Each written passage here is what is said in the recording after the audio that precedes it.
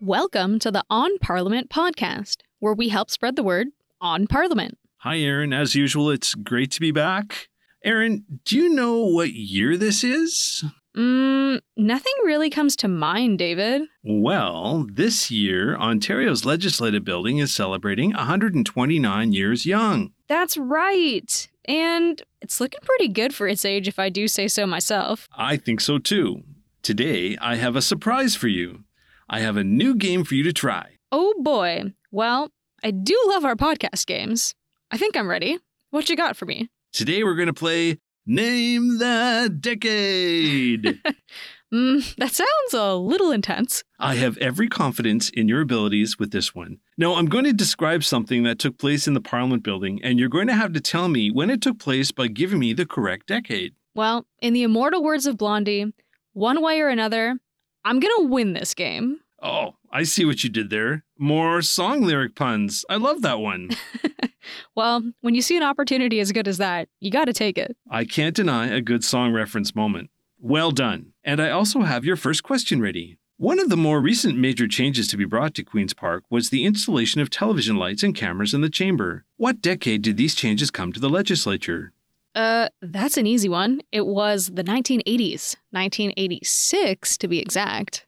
All right, show off. Let's see how you do with this next one.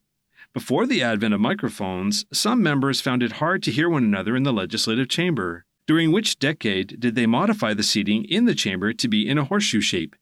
And bonus question, when did they revert it back? Well, I think it may have been in the 1930s when they changed it to be in the horseshoe shape.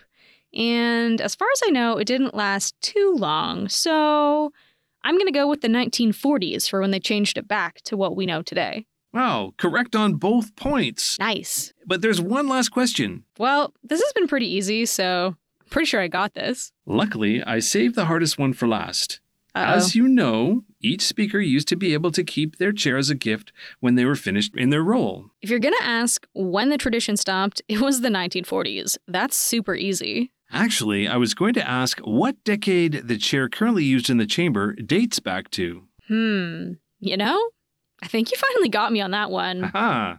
I know it's old, but I really don't know how old. If you had to guess, what would you say? Well, if I absolutely, positively had to guess, I guess I would say the 1890s, since that's when the building first opened. That's a great guess. And you're not too far off. The current chair actually dates back to 1874 and once belonged to former Speaker Rupert Wells. It was later returned to the legislature by his family. So close. But I do have a fun fact about Speaker Wells. I do love our fun fact moments. Well, then get ready for a good one. Fun fact, while he was a member of provincial parliament, Rupert Wells sat on the Standing Committee on Railways. A permanent committee that existed from the 2nd Parliament to the 20th Parliament. Wow, I have to say, I didn't know that we ever had a standing committee on railways. Always happy to share a good fun fact with you, David. And that was a great game, too. Oh, thanks. I thought it went pretty well with our theme for today, hiding in plain sight. It certainly does. So, without further ado, let's get to our first hidden treasure. I couldn't agree more, Aaron. Over the years, I've noticed that when visitors come to the building, they often comment on the size of the legislative chamber, and in particular, its height. And for good reason, too. The legislative chamber spans a whopping 14 meters from floor to ceiling. That's roughly 50 feet. Now imagine that you had to get all the way up to the ceiling to be able to do your job. That's exactly what restorers had to deal with when they began work to uncover the original chamber ceiling back in the 1990s. I think maybe we should explain why people would have to be working up that high to begin with. When the building first opened in 1893, photography was still a relatively new technology. It had only been around for about maybe 50 or 60 years. Couple that with some kind of tricky lighting in the building, and it equals us having precious few photographs of the legislative building from that time. But we do have one beautiful shot of the chamber.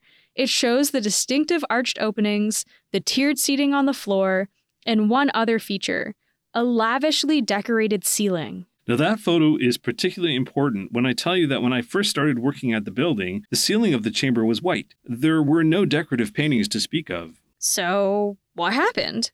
Well, it turns out that during the planning and construction of the building, an artist named Gustav Hahn was asked to design a mural for the ceiling of the chamber. A well-known artist in his time, Hahn helped pioneer the Art Nouveau style in Canada. Fun fact, his brother Emmanuel Hahn was also involved in the arts.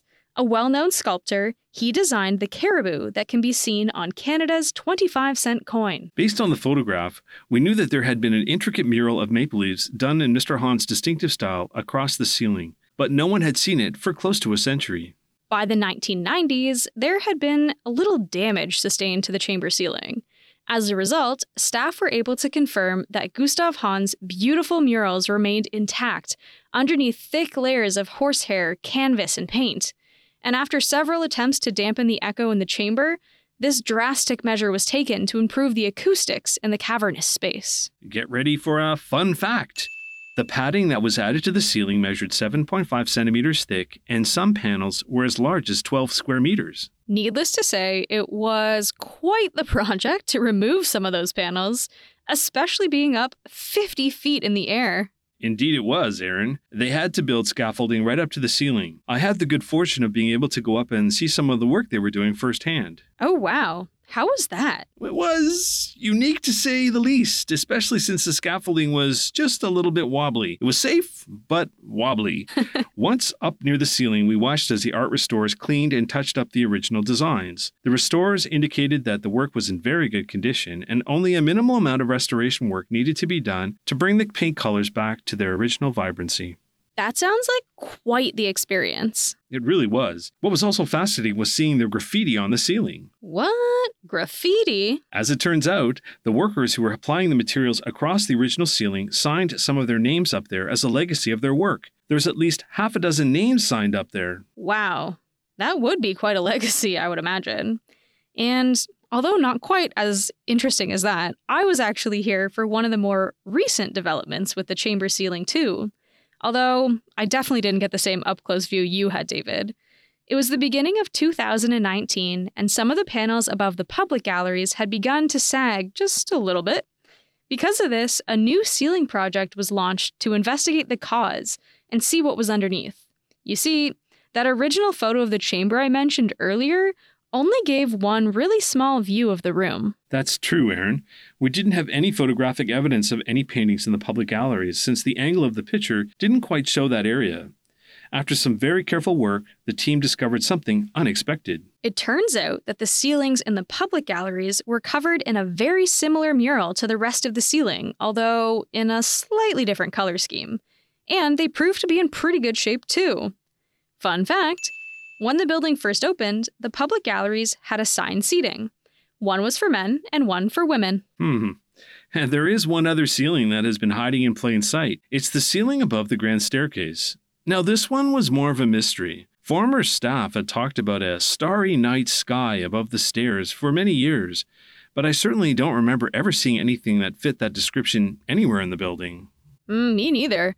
But just this past year, restorers were able to again build some pretty crazy scaffolding all the way up to that ceiling too. And lo and behold, they discovered a different, intricately painted mural that seems to reside over the grand staircase in the lobby of the legislative building. The sample that was revealed is quite small, but it does look like there are stars on a dark blue background, hence the reference from former staff members over the years. But there was another design revealed as well. It's much harder to tell what it could be, but it looks like it might be part of a coat of arms or another symbol-based image. And the grand staircase itself actually gives access to our next hidden treasure too, the Legislative Library. The library has a very interesting history. Maybe we could do an episode all about its fascinating story. What do you think, Aaron? You know what, David? I think that's a great idea. Stay tuned for that one for sure. Well, without revealing too much so as not to ruin our future episode, the Legislative Library was originally located in the west wing of the building, but it was destroyed in the devastating fire of 1909. To be fair, it was an accidental fire. It was started unintentionally by workers who had been using a charcoal burner up on the roof.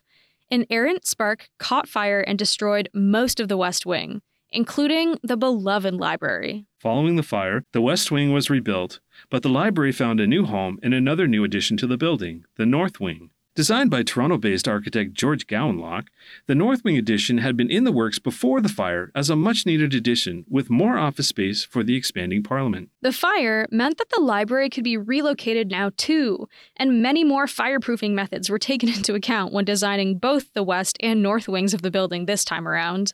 Fire doors, interior steel reinforcements, and marble being some of the prevalent fireproofing methods for the time. But they still had to find a way to incorporate the new wing into the old building. Well, that's where a bit of ingenuity was needed, and where things for current staff get a little confusing.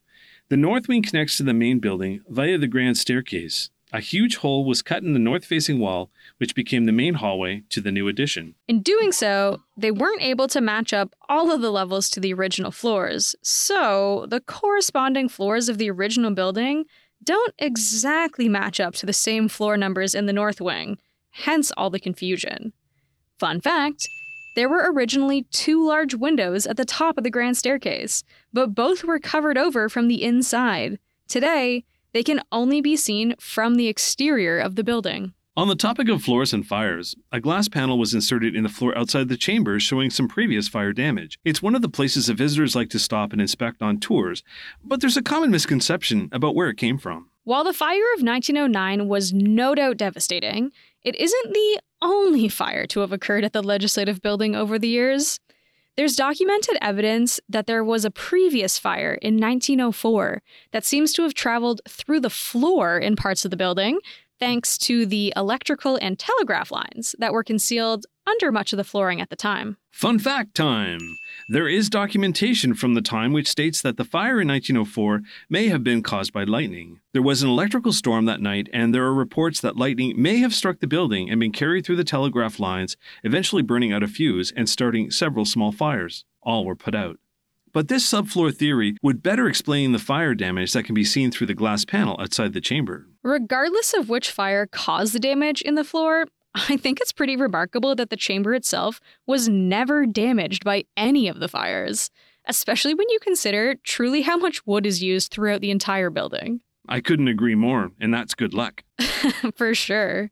And as much as I love all of the elements that we've talked about so far today, I think that my favorite part of the building is one that is quite literally hiding in plain sight, the 5th floor. Now you may be wondering, what's so special about the 5th floor? Well, first and foremost, when the building first opened, it didn't actually have a 5th floor per se. After the big fire of 1909, the newly constructed West Wing was specifically built to be taller than the original building. This was done to provide more office space. Now, the 5th floor has a few really neat elements. I guess the first one being its floor, I guess you'd call it? Yes, I guess I'd call it the floor too. The reason it's hard to define is because the middle of the floor, there is a giant stained glass section which provides extra light throughout the space below. But being made of glass and very fragile, you can't actually walk on it. Known as a ley light, the stained glass feature in the West Wing contains the coat of arms of Ontario, which was augmented by royal warrant in 1909. Fun fact, the original coat of arms was granted by Queen Victoria in 1868, but only contained the center shield that can be seen on Ontario's flag today. In order to highlight the imagery in the stained glass, Luxfer prisms were added to the roof in the West Wing. These prisms refract the sunlight and make it brighter in particularly large or deep spaces, making it a perfect lighting source for the ley light. Fun fact, although Luxfer prisms had existed since the late 19th century, the famous architect Frank Lloyd Wright designed and patented many variations on the Luxfer prism and helped make them not only functional, but beautiful as well. Despite their enhanced lighting abilities, the prisms did have a slight tendency to leak quite badly, and so they were covered over with tar for many years to stop the leaking. Bring an umbrella. Well, luckily, during the same restoration work that took place in the 1990s, they were able to safely remove the tar and install a glass housing over the prisms to keep them waterproof and allow the natural light to shine through once more. Now, you may be thinking, if the floor is a giant stained glass installation, what could this space possibly be used for? And you know what? That is a great question. It is, Aaron. And in fact, the fifth floor has gone through a few transformations over the years. First, as one of the original homes for the Ontario Archives, and then later, the space was used by the Board of Censors to screen and rate films for Ontario audiences. A vault space in the sub-basement was also given to the board to house the film since it was highly flammable. The Board of Censors eventually found another home elsewhere. For many years, the space sat empty due to a change in fire safety regulations and was only used as occasional storage until an additional staircase could be added to bring the area up to the current fire code. After that, extensive renovations began to convert the previously unusable space into a beautiful office for our House Publications and Language Services branch. These are the staff who now occupy the fifth floor, who are responsible for preparing, printing, and distributing the daily working papers of the House. This includes the orders and notices, votes and proceedings, and Hansard, which is the official report of the meetings both in the House and in committees. The space itself is really quite breathtaking and beautiful. Exposed brick walls, hardwood flooring, interesting nooks and crannies created by the gables in the roof, and of course, the amazing light given off by the Luxford prisms make this space one of my favorites. Me too. And would you look at that, David? We started our episode today with the ceiling of the chamber and ended up right back at the top of the building with Hansard. We've done it again! Another episode coming full circle.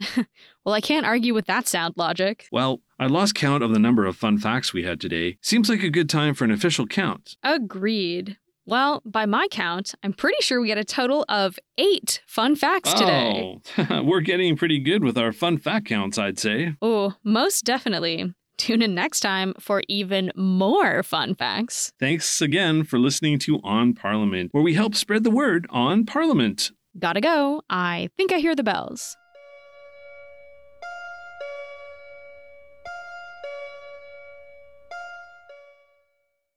The On Parliament podcast is produced by Parliamentary Protocol and Public Relations for the Legislative Assembly of Ontario. Social media by Parliamentary Protocol and Public Relations for the Legislative Assembly of Ontario. Additional research provided by the Table Research Office for the Legislative Assembly of Ontario. Thanks for listening. If you enjoyed today's episode, please support the podcast by sharing it with others and subscribing. For more fun facts about Ontario's Parliament, follow us on Twitter and Instagram at onparleducation. Et en français, @PARLON Education. Thanks again, and see you next time.